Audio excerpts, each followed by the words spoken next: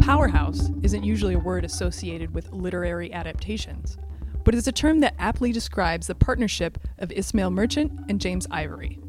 Though their films have been occasionally dismissed as establishment works and overly nostalgic, their approaches to E.M. Forster novels like A Room with a View, Morris, and Howard's End, all scripted by Ruth Power Jabla, appreciate and incorporate their source material's nuances and social critiques.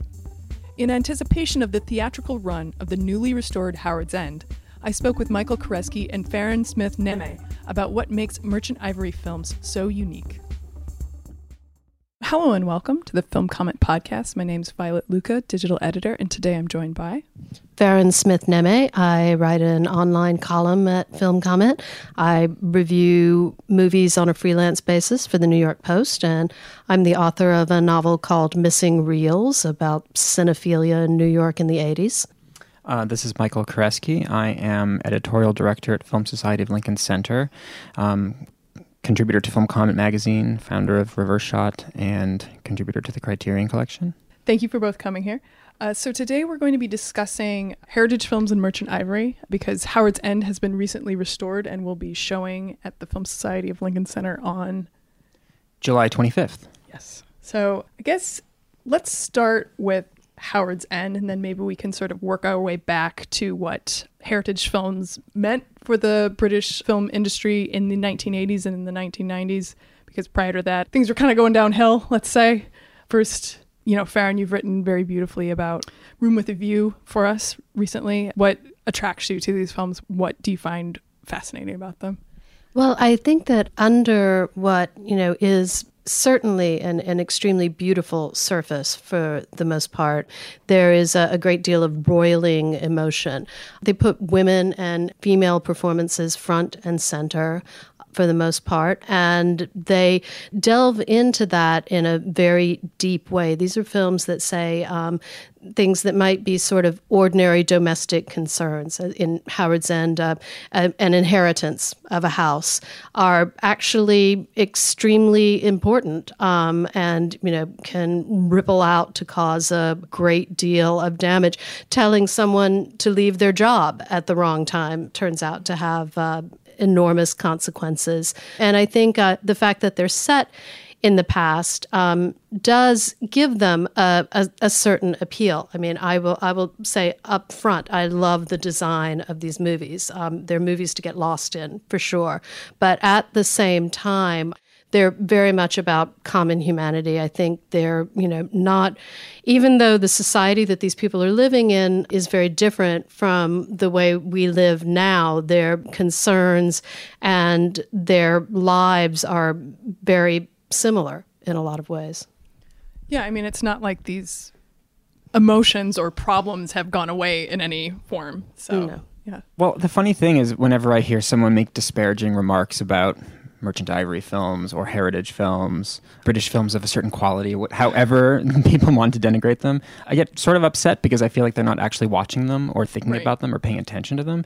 A lot of this obviously has to do with the source material. The Merchant Ivory films are almost uniformly based on, or their most popular films are based on classic literature. So there's a lot of psychological complexity to these books. So to just dismiss them outright is to dismiss, in a sense, the source material. But what they're doing with these beautifully mounted films is to get at a deeper spiritual, psychological complexity. There's nothing surfacey about them, especially Howard's End, which I have always found to be an incredibly resonant film, like you're saying, Farron. And nothing in that movie is reflective of only its time period. And I can't think of a more acutely realized or conceived film about class.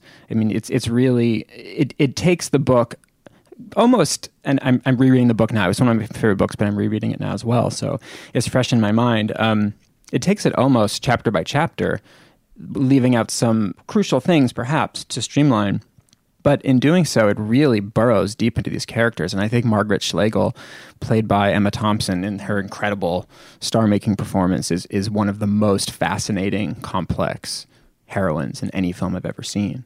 Absolutely. She's magnificent in this film. I mean, Margaret is, she's sort of like the film itself in that on the surface, she may not appear to be particularly complex, but as you see her interacting throughout the film, you see the way her deeply compassionate nature is something that Mrs. Wilcox, played by Vanessa Redgrave, immediately latches onto. You know, Mrs. Wilcox clearly knows that she's dying.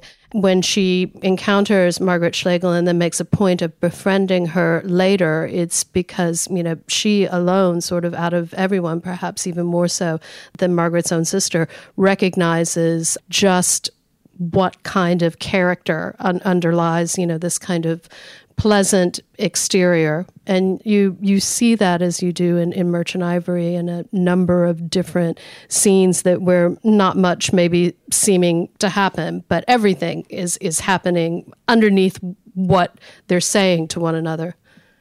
Yeah, and I'm glad you brought up Vanessa Redgrave's character, Ruth Wilcox. She's the matriarch of the wealthiest family in the story. The family that owns this property, Howard's End, that becomes this metaphor for England and the inheritance of England. I love the character of Mrs. Wilcox because she so easily could have been this imperious, sort of almost hateful, villainous character. She's the wealthiest. Well, actually, she herself married into money, so the book and the film make that clear. But it's her house, so it could have been about a family with an iron grip, which it is. But she kind of stays above it all. She has a beautiful natural quality. She's actually connected to nature, which is one of the things that the film does really well in showing, and her performance is great in conveying. Right. I mean, the opening image of the film is Mrs. Wilcox taking a stroll out in the garden. It's so beautiful, the way it's lit in the evening, and she has on this dress that's sort of whispering a little bit behind her, and she's reaching out to touch the flowers and things, and then she passes, and through the window you see her family, the characters who you're going to meet later, including her husband, Mr. Wilcox, played by Anthony Hopkins, his children, and Helen, played by Helena Bonham Carter.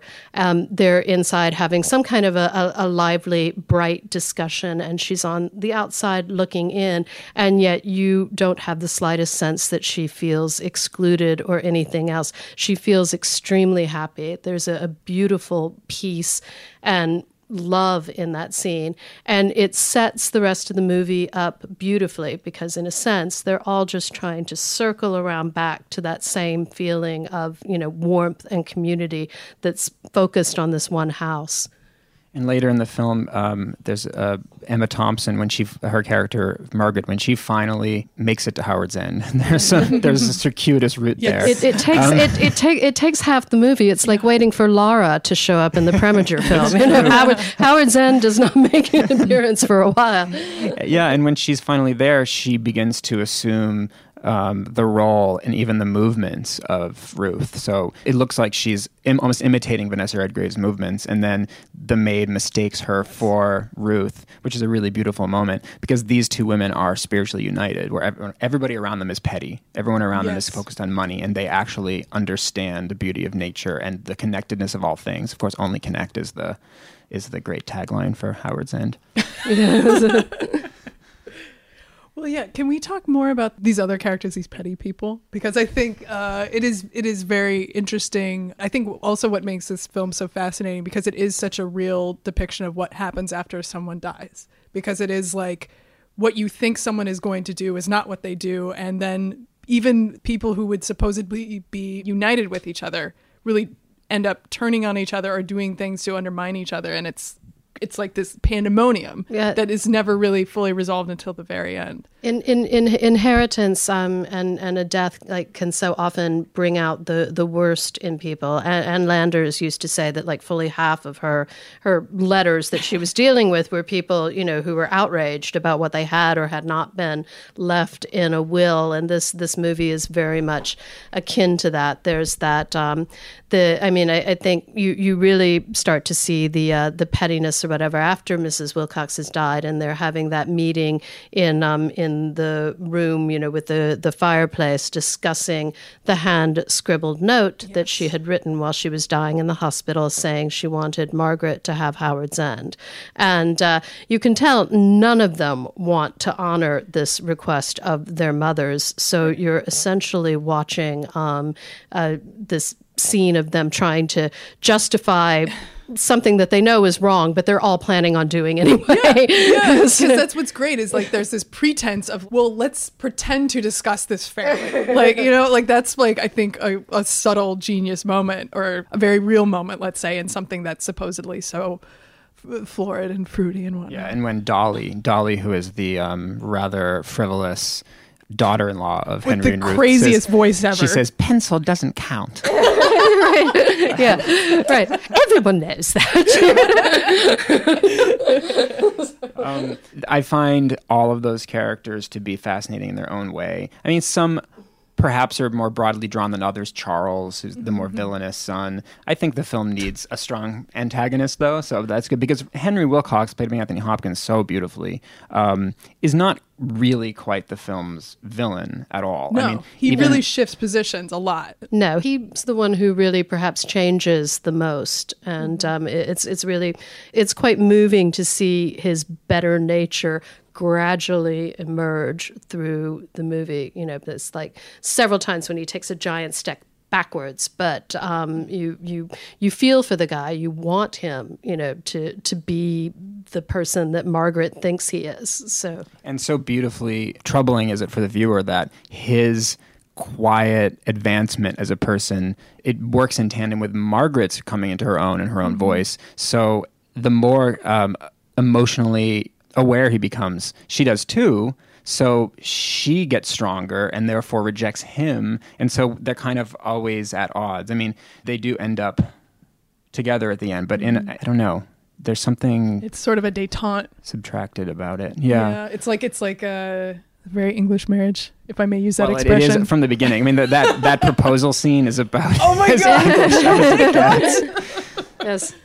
Yeah. Yeah, and then she ends it by walking up and kissing him, and it's in context it's quite shocking. It's so forward, and he's clearly not expecting her to do it. She kisses him full on the mouth, but at the same time, when the camera shows him as she's leaving, you can tell, I liked that. Is it a problem that I liked that? Which is fascinating because she's also a character. Margaret and Helen, the sisters, are characters who believe themselves to be fueled by passion, right? They have passions for art and literature and politics, and they think themselves emancipated, and they're very modern women. Yeah, they're this very E.M. Forster idea of what it means to be German, I think. He talks about that a lot in the book. So much, and it's because they're passionate and the art and the saber and all. They this see stuff. themselves as not British, right? They see them, and the Wilcoxes, of course, see themselves as British to the bone, and to them, that's a compliment. That's exactly the ultimate. But it's interesting talking about all the ways that these characters are so complex, and how it just continues to frustrate me that people would. I mean, I think this is a well-regarded film, obviously, but that people would lump it together in this generalized category, because in the 80s when Room with a View became such a success and put Merchant Ivory on the larger map, the films were positioned in opposition to like My Beautiful Laundrette, Prick Up Your Ears, films that were considered like anti-Thatcher films. Yeah. And these were like establishment films. Yeah, because I guess people thought they were nostalgic. And there's always an element of nostalgia. I don't think that's always the worst thing. But these are films that take a pretty critical view of class. Yeah. Yes, yeah, for sure. To go to Helena Bonham Carter's character, Helen, who is younger than Margaret, more headstrong, more impulsive, and she becomes connected with Leonard Bast, who, his problem in life is that he has an intellect and a yearning for beauty and for art that he has trouble finding an outlet for, because he's working as a clerk in an insurance office, and he has, rather like Of Human Bondage, chained himself to a nicer version of the Bette Davis character. I mean, clearly the attraction in that relationship is sex. But at the same time, he really wants something else in his life, and the Schlegels want to bring it to him, but they're differing stations and priorities, and really just the way that they think about life means that instead of helping him, they wind up bringing calamity down on his head. And they're attracted to him for an interesting reason. I mean, they do think of themselves as social do-gooders, right, but they also think that there is a sentimentality about nature and the world that they want to be part of. They see him as a wanderer and as a spiritually connected person. Well, he literally wanders. Because he likes to wander. He likes to walk. He likes to get out of the city and be amongst nature and flowers, which does, in a sense, connect him as well to Margaret and to Ruth. But they also romanticize him a little too much, and in so doing, they, as you're saying, they bring about his downfall. Right. It's classically, like German and British romantic, isn't it? Those walks he takes through the fields, communing with nature. It's very, like Goethe or Wordsworth. Yes. And you can see why they would think of him that way.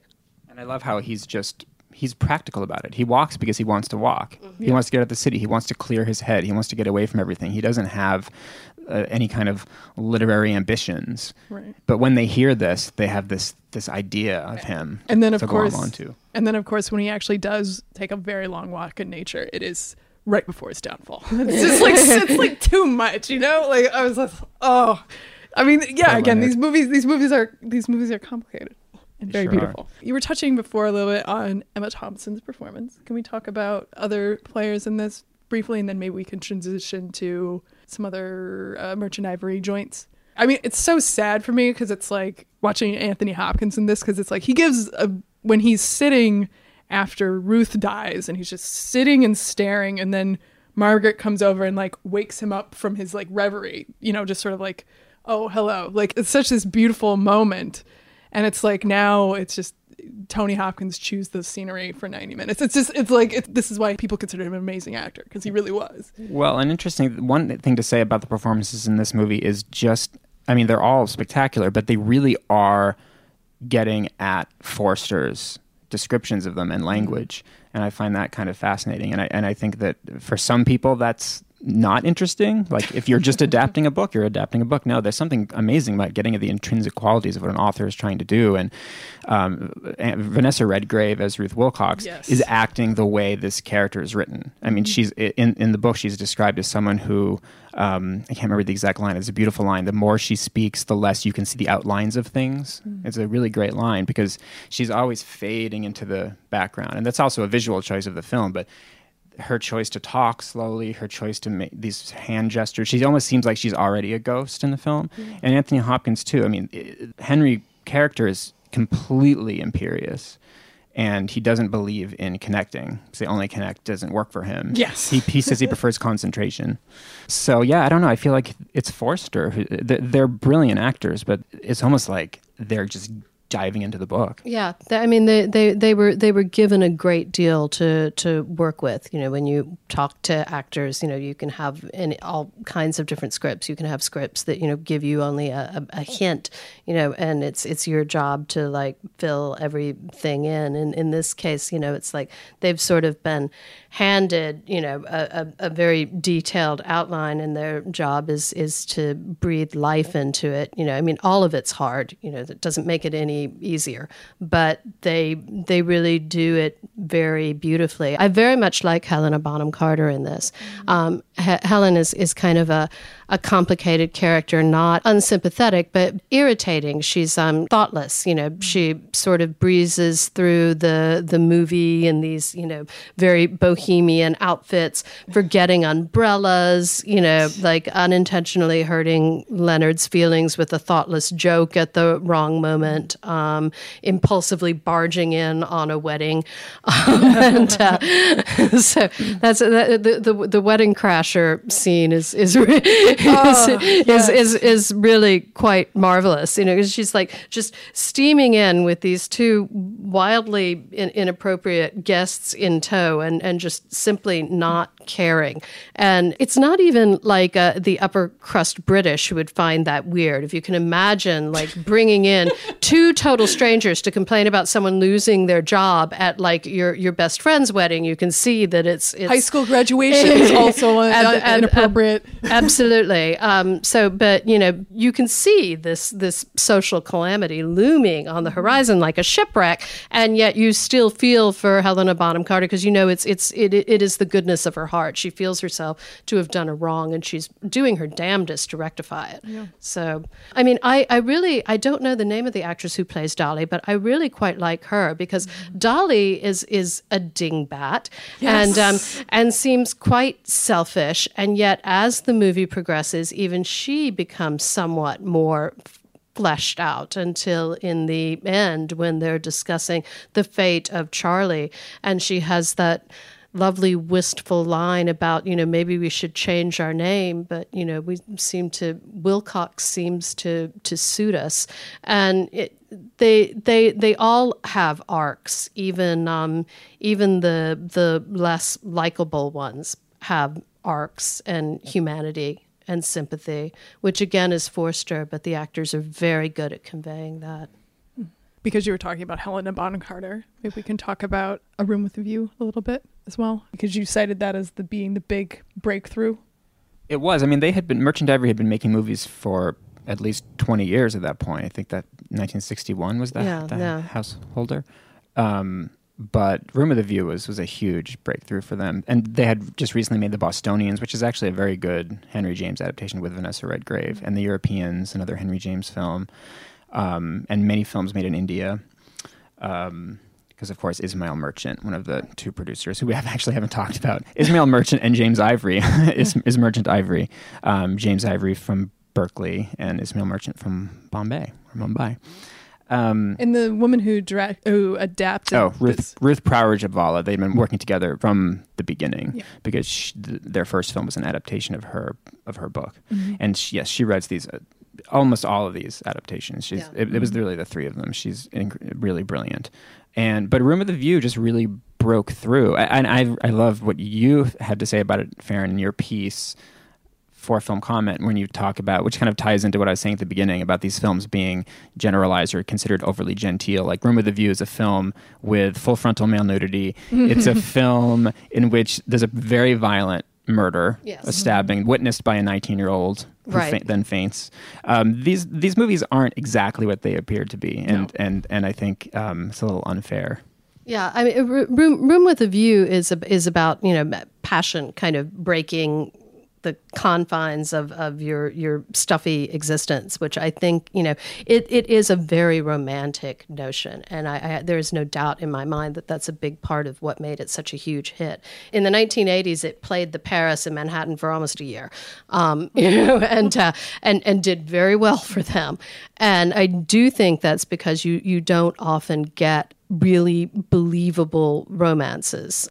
Every single part of it rings true, and their happiness at the end feels earned and deserved. You know, they've come through, and helped by Aunt Charlotte, Maggie Smith. You know, again, this Room with a View is also full of superb, like, smaller parts for actresses, and Maggie Smith is just marvelous. And she starts out as one thing, you know, the stuffy enforcer of protocol, you know, the one who can't even bring herself to talk to unknown men in their pension. And then at the end, she's the one who manages to, you know, sort of bring young love to fruition. And there's that lovely scene of her, you know, right before the closing shot of them, you know, in the window where she's reading in bed, and she puts the book down, you know. So her existence has not changed, but yet, you know, she brought about something good. all of it is really very positive, and I think weirdly a lot of people have trouble with positive. I agree. Like if it's this kind of a view of life, it must somehow be less true, since we all know that this is a cesspool of pain and evil and abomination. But I firmly believe that you have to have both sides of the mask, right? You have to have comedy and tragedy, right? There's a place for happy endings. there's a place for joyous films like A Room with a View. And I don't think they had any idea this was going to be such a huge breakthrough for them. But I think it was in part because I was going to say the 80s were turbulent, but when are things not turbulent? Right. People are always kind of mentally prepared for a film like this.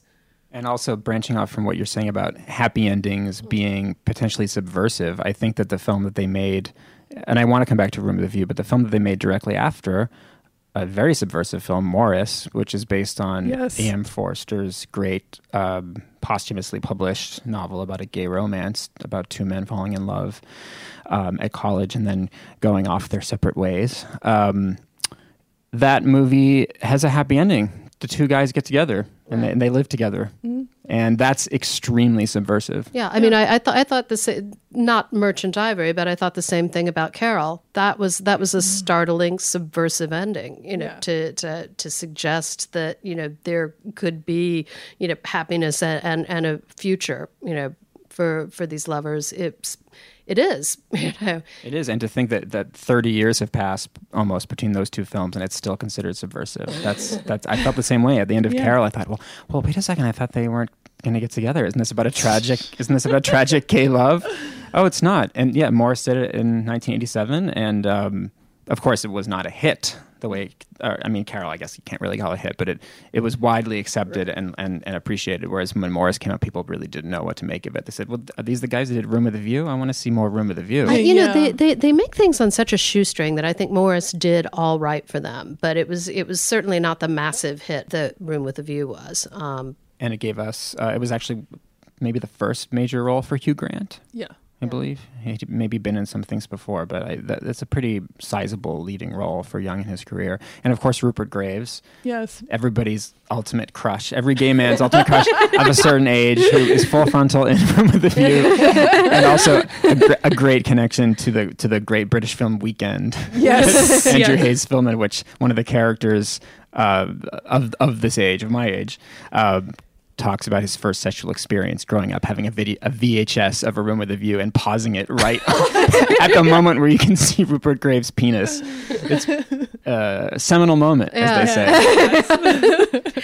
That's such a beautiful scene, though. They're all like sort of in that pond, and then one of them kind of does like a little tentative splash, and then before you know it, they're all like toddlers, it's like splashing the hell out of one another, and then they're running around doing these, like wild Indian whoops or whatever. It's such joy, that scene, that, I think, it's the kind of nude scene that, you could take your mother to and you wouldn't be that embarrassed because it's like playful, I specifically remember my mother talking about that scene. She loved it. She would say, it's so wonderful. You don't get to see men just being men, and they're out in nature, and it's so great. Yeah, I think people just were 100% on board with that scene. What's interesting about it, though, I do feel like it skirts the line a little bit between complete PG-rated, it is PG-rated freedom, men in nature, men being themselves, and there's a little bit of homoeroticism there too. There's no question. Oh no, no question at all. Yeah. You can kind of take what you want from it. They're free with their natures, but they're free with their hands too. They're kind of all over each other. there's something really delightful in that, and there's never been anything quite like that scene in a mainstream film. Yeah, no, it was definitely a surprise. I think people kind of went to it thinking, it was going to be one thing, Forster, and then you get that. It was very different. And also, one of the witnesses of that, not taking part in that, but one of the witnesses of that scene, Daniel Day-Lewis, who we should talk about, fascinatingly, A Room with a View and My Beautiful Laundrette, in which Daniel Day-Lewis has a very different role, came out the same day in New York. And so there were these New York Times pieces about this exciting new actor because he plays a gay skinhead punk in My Beautiful Undrette, and he plays a mustachioed, very, very uptight, sort of not really love interest. His name in is Room of the Cecil Vyse. I mean, how much more explicit could you get about his nature? His collars, they seem to reach up like almost to his eyebrows. And he too gets his moment though after Helena Bonham Carter breaks off their engagement, and he's like, because I wouldn't play tennis with Freddie. Then he has that moment in the hall. I mean, I don't think it's in the book, but he's putting his perfect little tight shoes back on, and he's heartbroken. You can tell, and that's very much something that Daniel Day-Lewis was able to bring to the character. He's snobbish. He deliberately tries to embarrass people on more than one occasion, yet you feel for the guy. You really do. Also because you suspect he's not going to get the girl. Well, I think that's an interesting thread throughout their films. The very starched collar male who, in a sense, the film is everything is working. He's working against everything in the film, any kind of emotional connection, any kind of progress. But the film has this compassion. All the films have compassion for these people. I mean, you can see it in Daniel Day-Lewis in Room of the View, to a certain extent, Hugh Grant in Morris, because he decides to go the correct way of society, and he sacrifices love. Henry Wilcox in Howard's End, and of course, Mr. Stevens in The Remains of the Day, which is, I mean, talk about an exquisite performance. I mean, both of them, Anthony Hopkins and Emma Thompson. But I mean, I don't think there's ever been a more heartbreaking portrait of complete emotional repression than Anthony Hopkins in The Remains of the Day. This is a quotation, not an endorsement. When Anthony Hopkins was on Inside the Actors Studio and he talked about preparing for that role, and he spent time with a butler, an actual butler, and the guy said, the room should feel emptier with you in it. And that's sort of like, for me, that's like that performance in a nutshell. Like, he totally achieved it. Yeah, I mean, the scene where she goes to tell him that his father has just died, and he goes back to waiting on the people in the banquet. It's I mean, it's gut-wrenching because I mean, what Hopkins does is so subtle. You can tell from his face what's going on. A theme throughout the movie is people asking him if he's quite all right, And usually when they're saying that to him, it's not that easy to tell that there is anything wrong, but there's something just enough off, or more like he's part of the furniture. So if he's moved to 1 inch to the right or to the left, they can spot it. Yeah. So, yeah, it is. It's an extraordinary performance, and their farewell at the bus stop is, So. And having Emma Thompson in the role of Miss Kenton, who is the maid. It's because it's a non love story. The housekeeper, yeah, the housekeeper. Yeah. She's the head housekeeper. Yeah, right? Exactly. So she's like just below him in the hierarchy. Yeah, and it's of course the film's about like waiting for any kind of emotional expression and of love to blossom, and it doesn't really happen, which makes it tough. But Emma Thompson, just has to be said, like, has the most perfect face of empathy of any actor. That's why she's so particularly great in these two roles, I think, Margaret and Miss Kenton. She is constantly looking at someone else and surveying them and finding some way to love them, even though they clearly can't love her back in a way that they want to. I remember throughout the 90s, I was constantly haunted by Emma Thompson. I'm still I'm a huge Emma Thompson fan, but I mean, just looking at her face in The Remains of the Day, she doesn't really have... For a leading role, it's surprisingly few scenes, but she feels like she presides over the whole thing. It's her gaze that kind of mirrors ours. We're looking at him and thinking, how can we save this soul? Yeah, it's, when she comes back to tell him that she's been engaged, and he's saying, all right, and he's like turning around to leave. And she's so frustrated and so desperate for any kind of a reaction from him that she starts telling him that, she and her fiance would mock him behind their back, And she says, we used to particularly, laugh at how you would pinch your nose when you were putting pepper on your food. And there's the most extraordinary exchange of glances. You look at him, and I'm damned if I could figure out exactly what happens to his face, but you can see how hurt he is. Mm-hmm. And then the camera goes back to her, and you can see that she knows it, and she feels terrible. And then he turns and he goes again. I mean, I think perhaps one reason why James Ivory is not much discussed as a director is that so much of his art is focusing on capturing the actors from precisely the right angle at exactly the right moment to give their performances the full emotional force.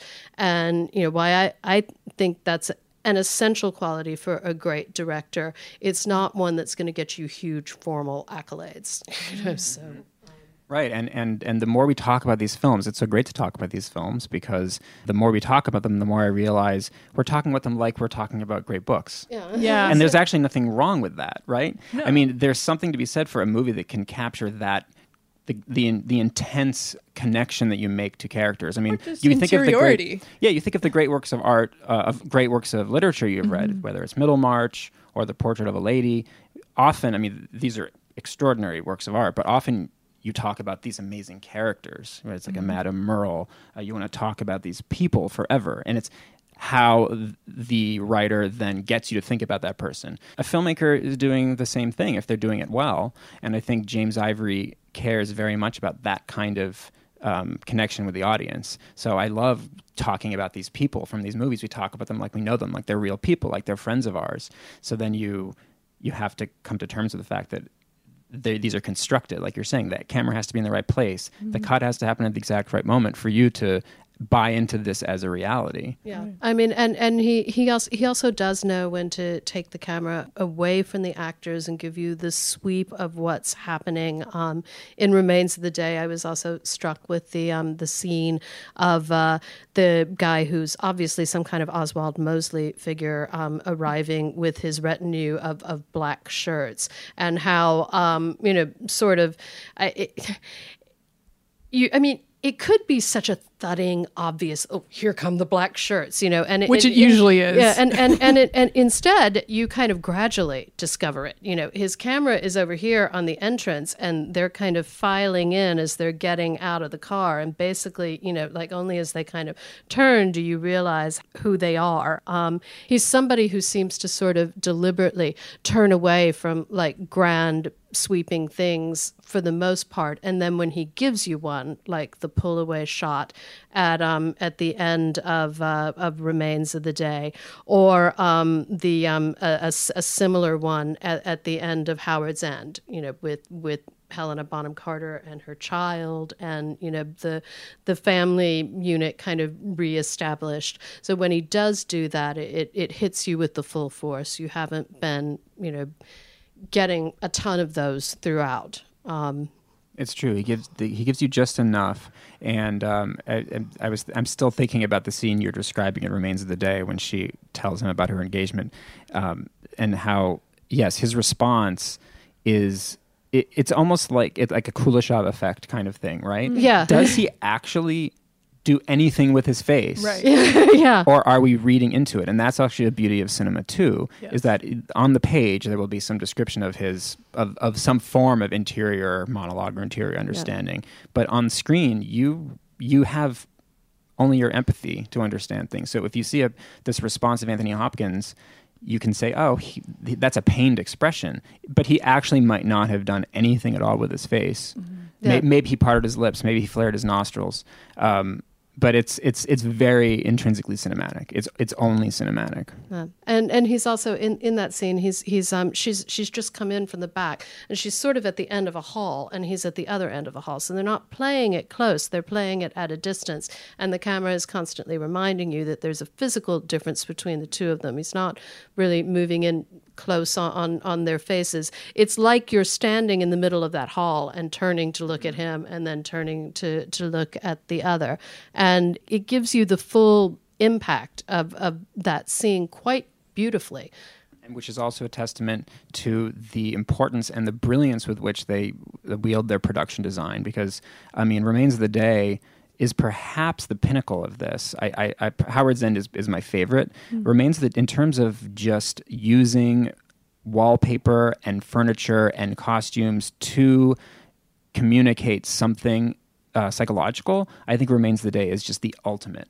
I think that it's, when you think of that film, you think of that hallway, you think of shadows, you think of that little room where they talk at the end of the night in front of the fireplace, you think of that amazing blue wallpaper in front of the staircase where you see them silhouetted. I mean, it's just like this world is closing in. So to think or say, as many critics have over the years, that they're just making wallpaper movies or making films where they're fetishizing production design is quite simplifying things. To go back to Howard's End, when I was rewatching it for this, I was really struck by the how impeccable the costume designs were.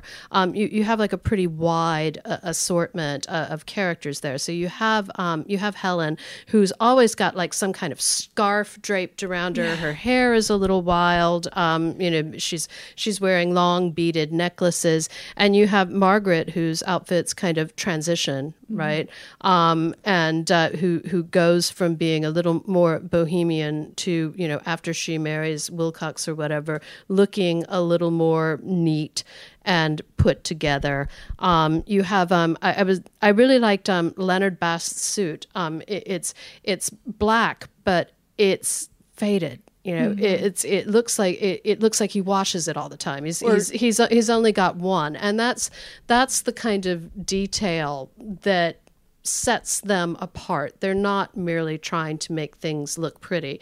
And at times they'll do things, like Bonham Carter's hair is out of control. Yes, I was going to mention this. There's several shots where she's supposed to be really concerned or something, and she's like hollow-eyed and, like vacant looking. And there's the very buttoned-up children of Henry, and Dolly's costumes are also kind of daffy looking. It's so well thought out, and it may not register with a lot of people. I tend to notice costumes, but I firmly believe that it's contributing to your overall impression of them. You're thinking Leonard doesn't have a lot of money even before he kind of opens his mouth, and you may not know why, but part of it is what he's wearing.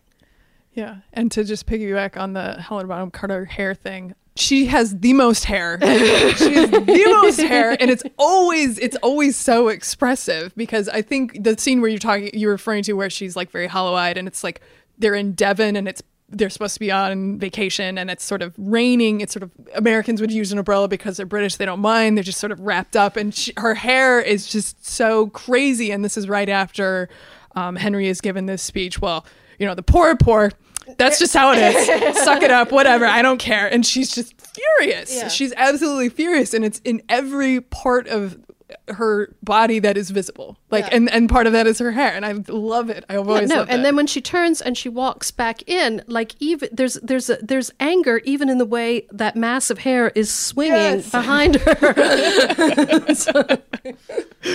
As a passionate woman with messy hair, I relate. Big ups, Helena Bonham Carter in the 80s and early 90s. Anyway, well, I guess, is there anything else you guys wanted to mention before we wrap it up? I mean, all I'll say without going into any depth is that though we've been focusing on these 4 films, they've made a lot of really wonderful films. Yeah. I actually really like this film they did, A Soldier's Daughter Never Cries, which is not one of their heritage films.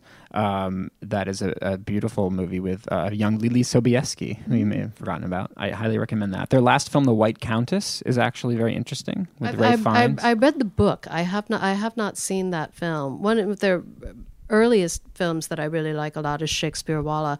I have a weakness for kind of backstage stories, and this one had a lot of teeming fun about it. I saw an actress who had worked on it. She was talking about how I think Merchant himself wound up in one shot, because she's like, well, you know how he is. He would say, come along, darling, we're going to film this scene and you can be in the background. And she's like, and of course he just didn't want to pay them anything, so they didn't show up.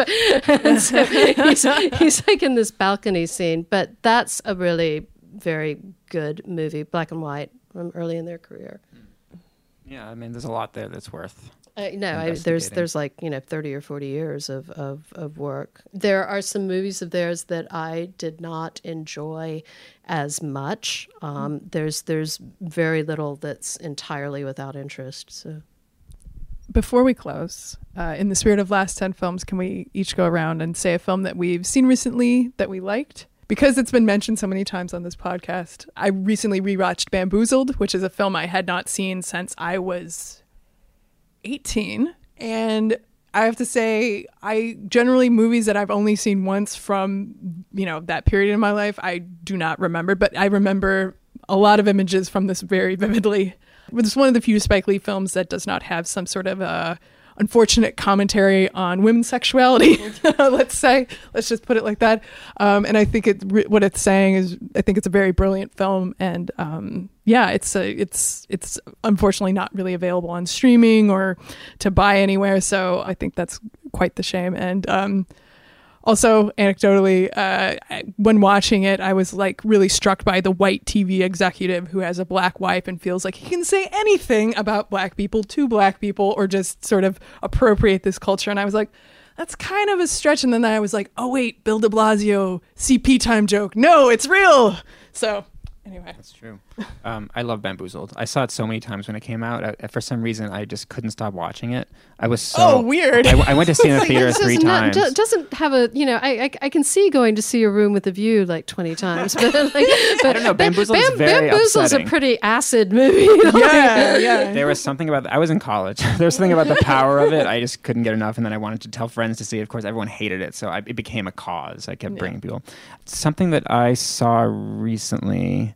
There is a very interesting movie coming out called Moonlight. It's directed by Barry Jenkins, who directed Medicine for Melancholy. It'll play at fall festivals, I assume. And it is the only film that I've seen of its kind, which is a high production value, I would say modestly, but well-budgeted movie with a lot of publicity behind it that will actually open on many screens. That is about a young African-American gay man growing up, and it's very powerful. Since you went a little ways back for Bamboozled, I'll go way back for mine because I had not seen Fort Apache in 20 years, and Turner Classic Movies is running a 100 Westerns festival this month, and they did a John Ford night, and I just kind of got caught up in it. And it's so magnificent. I mean, pictorially, every single shot so beautiful, and it's an extraordinarily complex film in what it's saying about the relationship with the Apaches, in Henry Fonda's character and his kind of stiff-necked, rigid worship of authority. In some ways, his character, Owen Thursday, is almost kind of a dry run for Once Upon a Time in the West. The final confrontation with its like swirling clouds of dust, there's this one knot of people and you just see the Apaches swoosh past them, and they're like hidden in the dust. Who but Ford would like snuff out like a whole group of his main characters with that kind of shot. Sometimes it's really wonderful to go back and discover an old friend. All right. Well, thank you both for coming. This was really wonderful. Thank you. You've been listening to the Film Comment podcast, produced by Violet Luca and Nicholas Rapold, with music by Greg Anji. You can subscribe to this podcast on iTunes or Stitcher. Film Comment is a bi-monthly magazine published by the Film Society of Lincoln Center. Since 1962, Film Comment has featured in-depth interviews, critical analysis, and feature coverage of mainstream, art house, and avant-garde filmmaking from around the world. Visit us online at filmcomment.com/subscribe to purchase a digital or print subscription to the magazine. Film Comment, at the heart of film culture for over 50 years.